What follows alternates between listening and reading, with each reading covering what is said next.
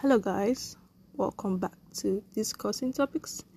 It's your host here, Lena, and today I'm making a tutorial on how to ace a program we have in church, and I was given a particular page to read. This is actually a poem, so I want to see how it sounds and give myself a boost before the D-Day.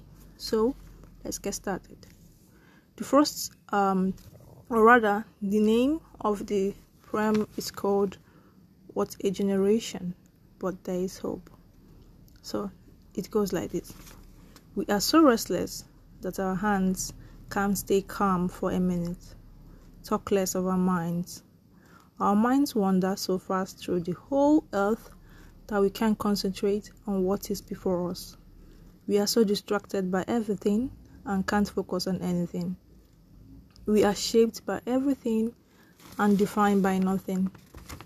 A generation that lives in bloodlines, with no clear distinction between good and bad.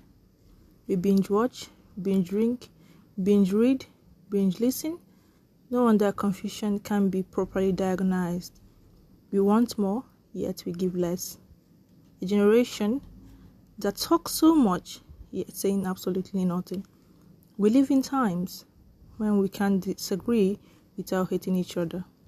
An individualistic generation that craves for me too instead of we too.